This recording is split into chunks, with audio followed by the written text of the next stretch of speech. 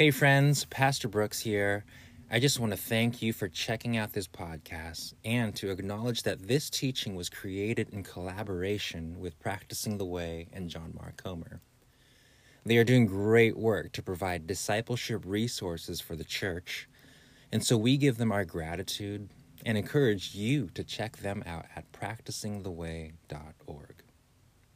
For now, enjoy the podcast. Please remain standing and turn with me in your Bibles to Matthew chapter 6. We'll be reading verses 16 through 18.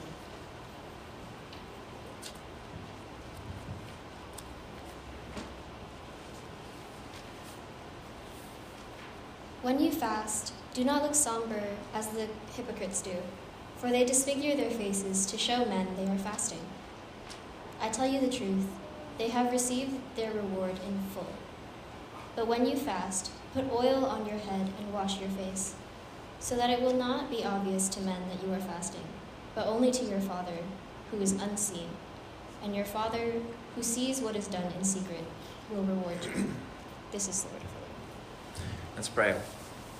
Holy Spirit, would you come? Would you fill this place? Would you prepare our hearts to receive from you? And would you just lead us to adopt a posture of openness this morning? Amen. Go ahead and take a seat, everyone.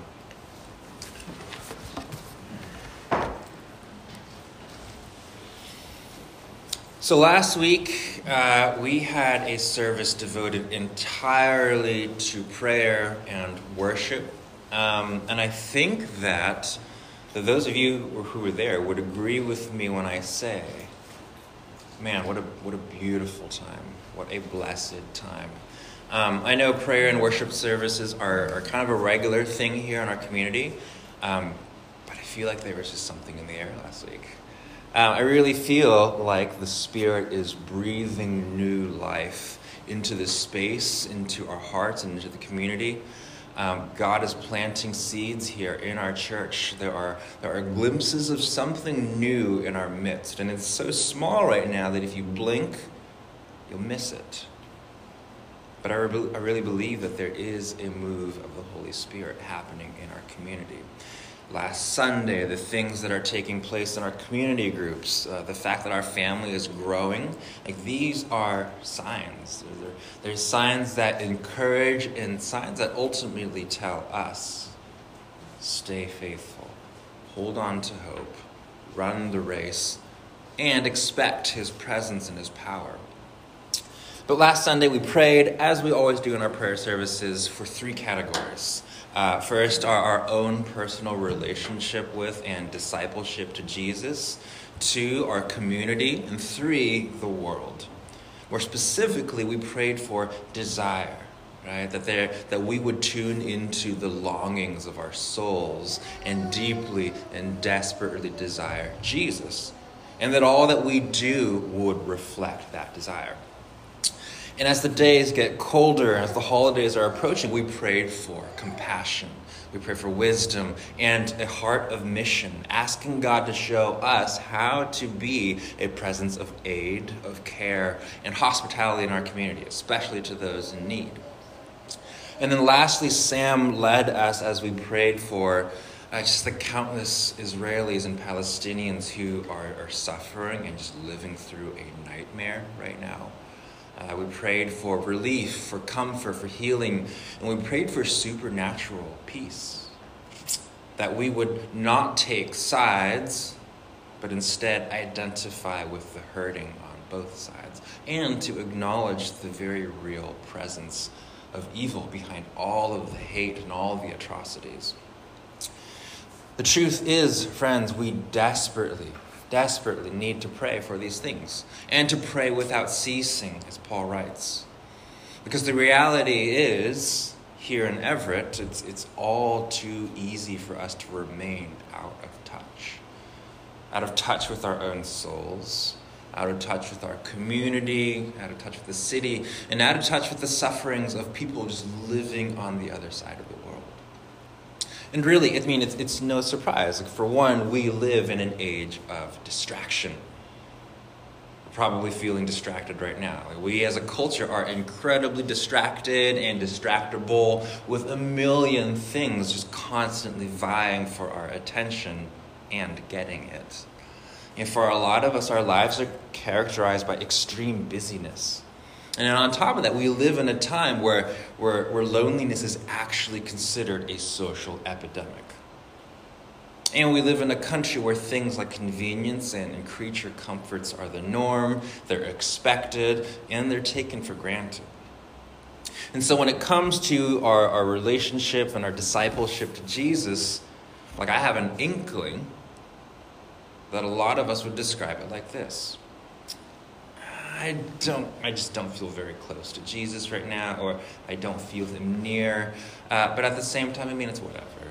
I'm kind of apathetic about it. Or I've got bigger priorities. Or even, I'm not even really sure I want him near.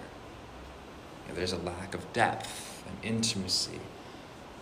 I'm sure some would hesitate to call Jesus a friend. When it comes to our prayer lives, I have an inkling that many would say, it's pretty meh or mid.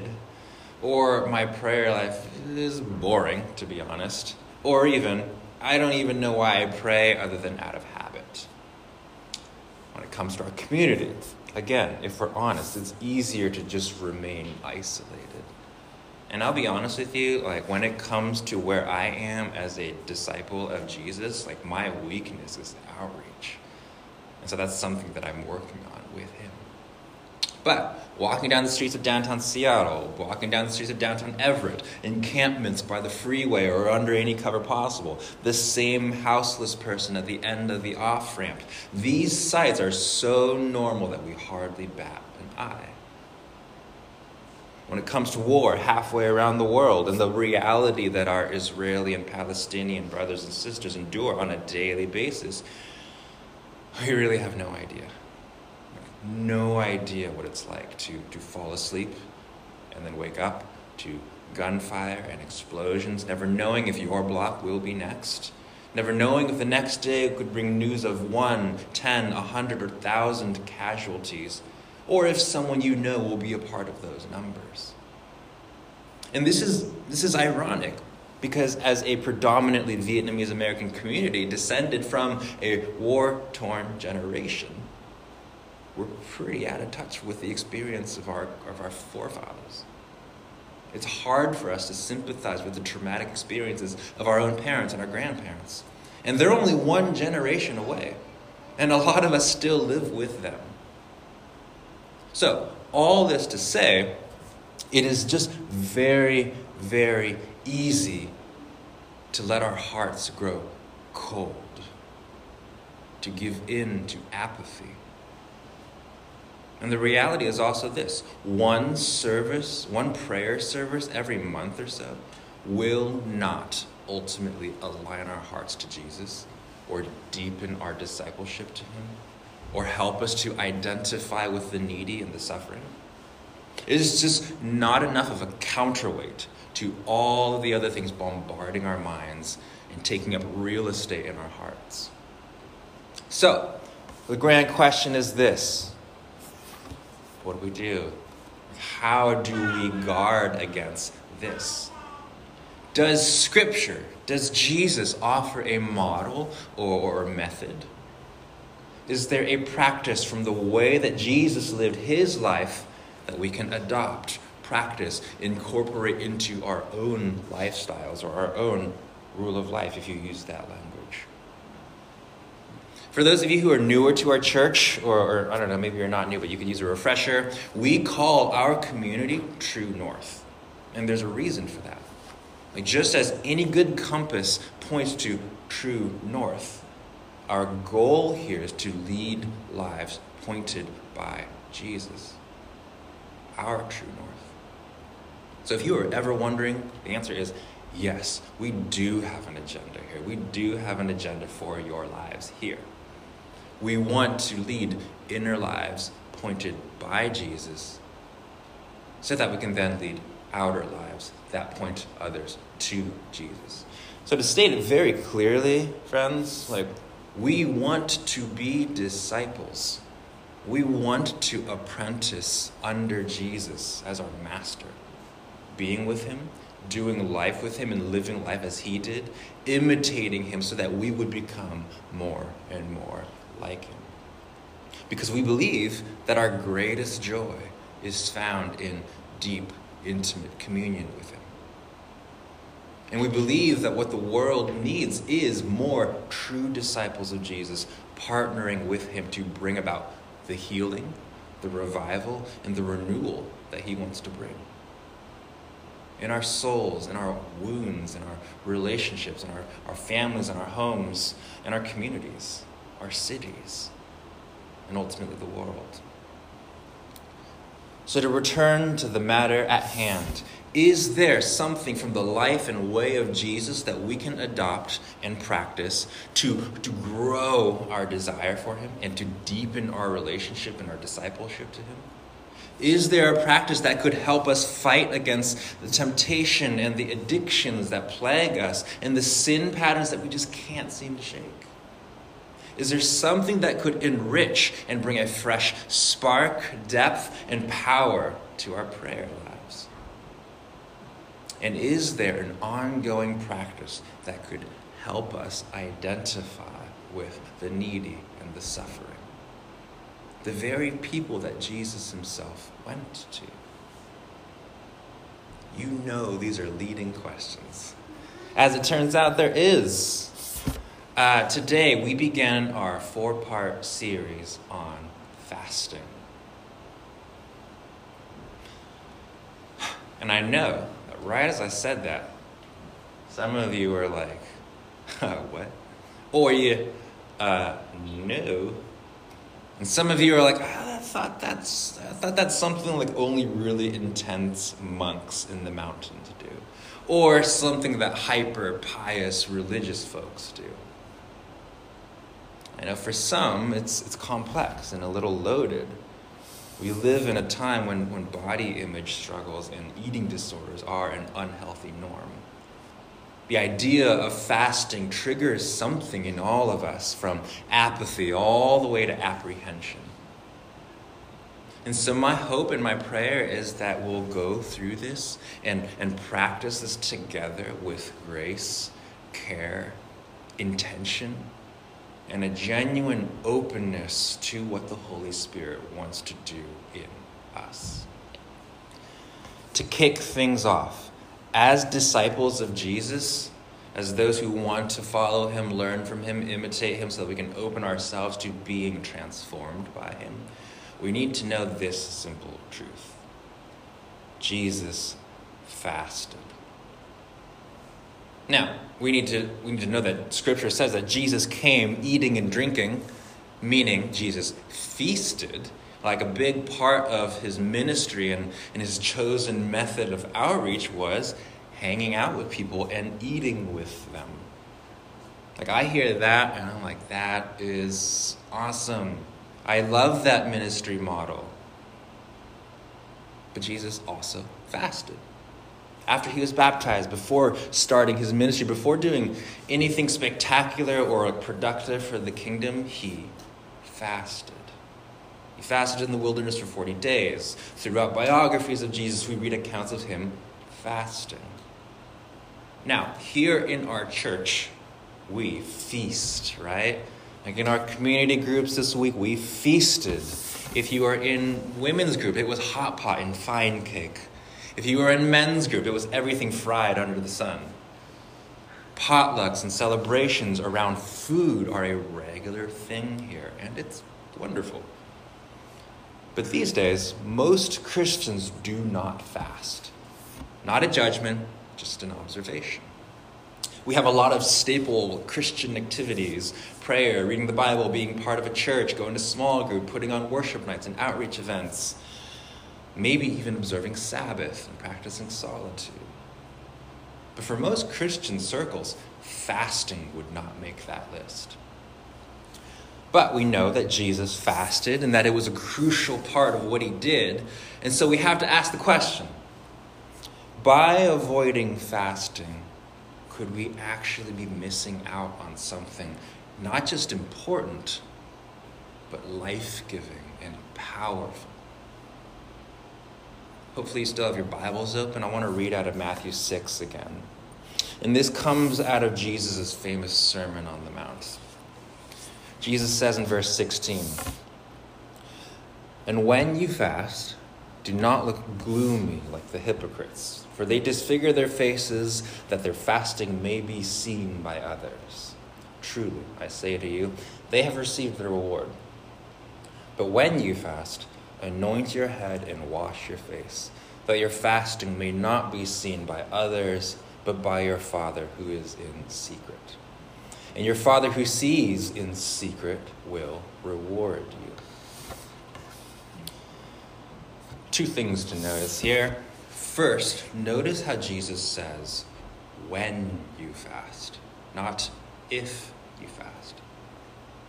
Meaning, Jesus assumes that his disciples, his followers, will practice fasting. Second, Jesus also says that when you fast, your Father, God, will reward you. Meaning there is something good on the other side of fasting. A gift. So today we take our first step into fasting in three very simple movements. Who, what, and why. So the first, who. Who fasted? Brief history here. Fasting is actually something that the Christian faith shares with a lot of other world religions. It's a part of Judaism, Islam, Hinduism, Buddhism, among others. But the first to mention fasting as a spiritual practice in all of human history is in the Bible, in the book of Exodus. Moses fasts for 40 days on Mount Sinai, and then God gives the command to the Israelites to fast on the Day of Atonement. If you have any Jewish friends, that's called Yom Kippur. From that point on, we see it throughout the Old Testament. Then we get to the New Testament. Jesus' day, it was still common practice for Jews to fast twice a week. And Jesus' followers continued this practice. In the early church after Jesus, Christians continued to fast twice a week. In our community here, we have observed Lent, which is the 6-week period leading up to Easter. Traditionally, Lent was a time of fasting. Ramadan, which is celebrated by Muslims, is actually based off of Lent. So basically, from the Old Testament through Jesus' time and the earlier church up to the past couple hundred years, fasting was a staple for the people of God. And in some parts of the world, fasting is still a core part of Christians in the Middle East, Asia, and Africa. Not surprisingly, third world countries where the need for Jesus is more immediately and desperately felt. For Christians in these parts of the world, for the early church, and for Jesus, fasting was and is essential and powerful. But unfortunately, nowadays in the Western church, in America, here, it is regrettably neglected. And so again, I wonder, are we missing out on something? And if so, what if we recaptured this ancient, essential, and powerful practice? And I know what you're thinking. Wow, Brooks, I definitely feel like we're missing out on something. I'm ready to start fasting. Tell me how. Right? I thought so. On to the second point then, the what. So let's talk basics. What is fasting? First, we'll start with what it's not. Every year around Lent, we'll hear things like, this year for Lent, I'm going to remove TikTok or disable my Insta, social media cleanse. Or I'm going to drink less coffee or less boba. Or I'm going to stop shopping for 40 days. Now, these are all healthy choices, probably good ideas, and I'm not saying we shouldn't do stuff like this, but it is not fasting. This is abstinence. Also a healthy practice, but fasting is not the same as abstinence. Fasting is very simply not eating food. Now you're thinking, well, gosh, well, how long? Good question. How long does a fast typically last? Common practice was and is from waking until sundown. But we also see examples in scriptures of multi-day fasts. Jesus fasted for 40 days in the wilderness. A friend of mine fasted for 40 days before proposing to his wife. I fasted for 40 days when we were praying for Phoebe to live. Now, when does one fast? Well, mostly up to you, but throughout the Bible and on through history, we see two different categories, two types of fasting. Fasting as a rhythm and fasting as a response. So fasting as a rhythm would mean fasting on a regular basis, once a week consistently, or twice a week like the early church did. But we also fast as a response, usually to a crisis of some kind, to fight sin or to repent of sin, or to grieve a loss. For example, in the book of Esther, the Jewish people are threatened with genocide, and so Queen Esther calls for a 3-day fast, and they are saved. In Jonah, after he finally obeys God and warns the people of Nineveh that doom is coming, the king calls for a city-wide fast, and they are spared. And then in 1 Samuel, when King Saul dies, the entire nation fasts for 7 days. This is fasting as a response.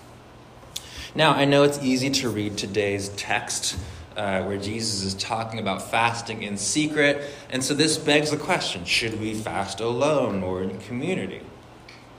Bear in mind that Jesus is talking about fasting for show here, not necessarily fasting in community. And so we should do both, fast alone and in community. It helps to have the solidarity of sisters and brothers. Like we're here to do this together. And now this takes us then to the last and possibly the most important point. The why. Why fast? First and foremost, we fast to offer ourselves to Jesus. Offer ourselves to Jesus. Over the next few weeks, we're going to cover these reasons. We fast to offer ourselves to Jesus, to grow in holiness, and by that I mean fight sin. 3, to amplify our prayers. And then lastly, we fast to identify with the poor. But the primary reason and our focus today is to offer ourselves to Jesus. This is at the heart of fasting. Like we talk a lot in our community of letting Jesus into our lives more and more, giving ourselves to him more and more. Fasting is an embodied physical way of doing just that. There's a reason why early Christians fasted specifically on Wednesdays and Fridays. Wednesday was the night Jesus was betrayed in the garden. Friday was the day he was crucified. Pastor and author John Mark Comer writes this: the early disciples were getting in touch at a bodily, primal level with what the New Testament writers called participating in the sufferings of Christ. They were intentionally adopting the pattern laid down by Jesus of dying and rising. Death to self, followed by life in God. Not out of hate of the body or weird pleasure, but out of a burning desire for Jesus, to be with him and to become like him. This is the ultimate reason for fasting. Hunger for Jesus and for his transformation. The theologian and pastor John Piper calls it whole body hungering for God. Now, as we alluded to earlier, hunger might not be the word that you use to describe your feelings toward God. It might be apathy, if anything. And if that's where you're at, that's okay, no shame. But if this is you, that is a great reason to fast. Comer writes again, fasting has the potential to awaken the latent hunger within all souls for God. Meaning, enduring physical hunger can help us get in touch with the hunger that our souls feel for God.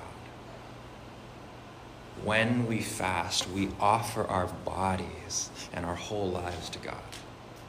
And so at its core, fasting is an act of worship and faithful surrender. So to end, let's talk about the body. Why offer our bodies?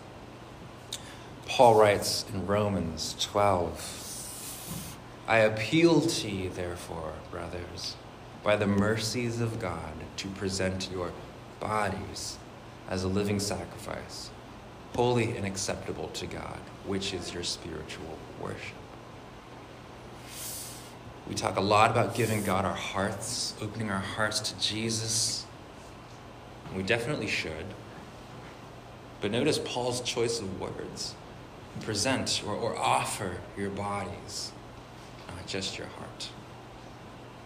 Remember, God created physical human beings to be in relationship with him and to co-rule with him, not just angelic beings. We were created as bodies. Jesus came in a body.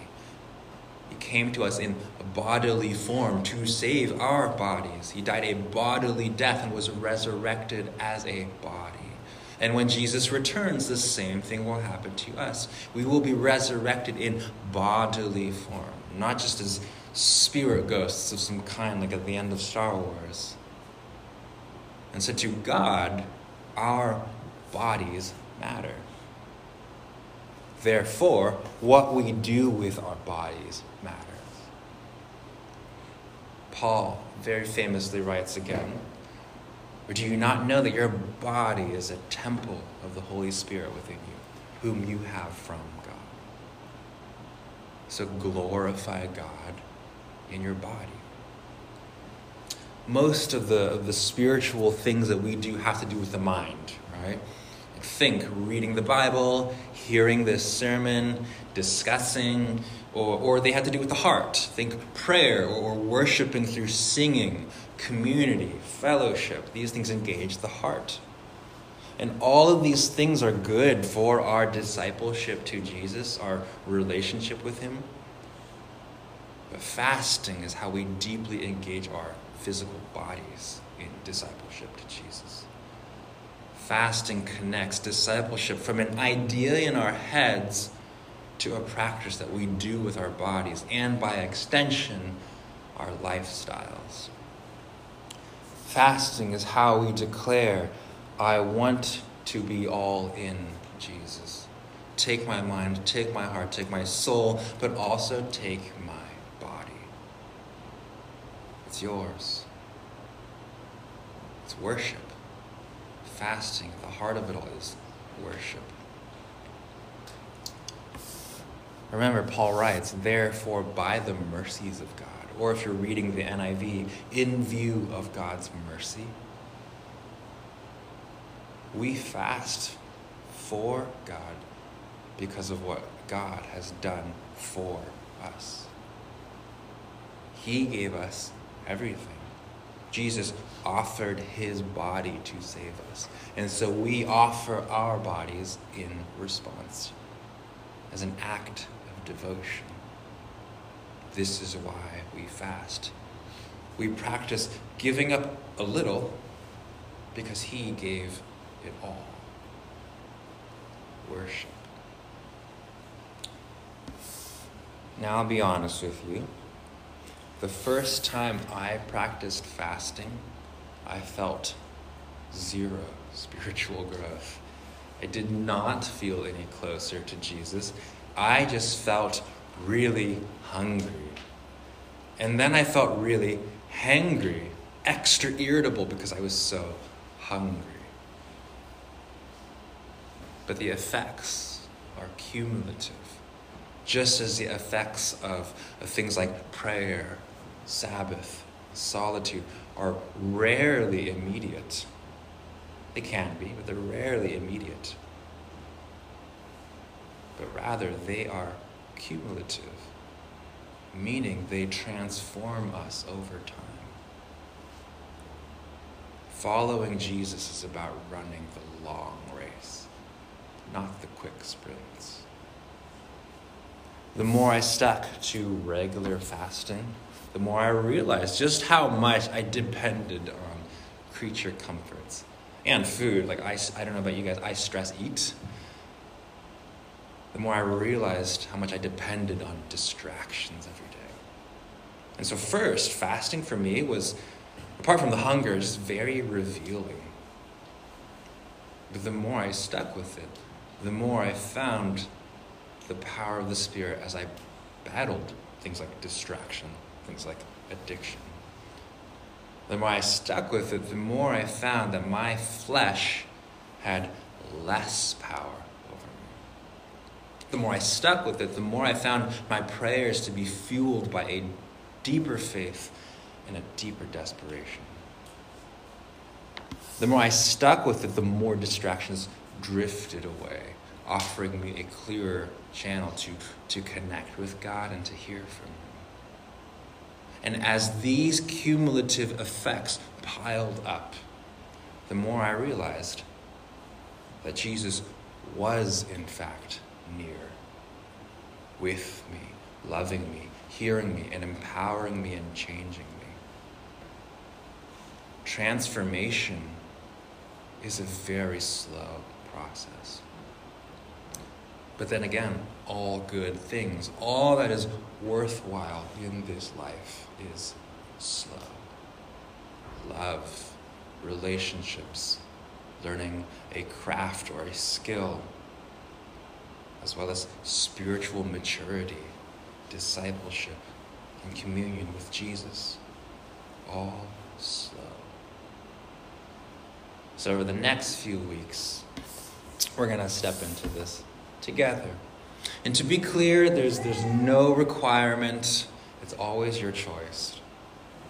But I invite you to adopt a posture of openness and worship, to take a step of devotion, a risky step of self-denial and disrupting your usual lifestyle, trusting that, as Jesus says, there is a good gift waiting on the other side. True north. Let's begin this journey into fasting together as a community. Will you stand and pray with me?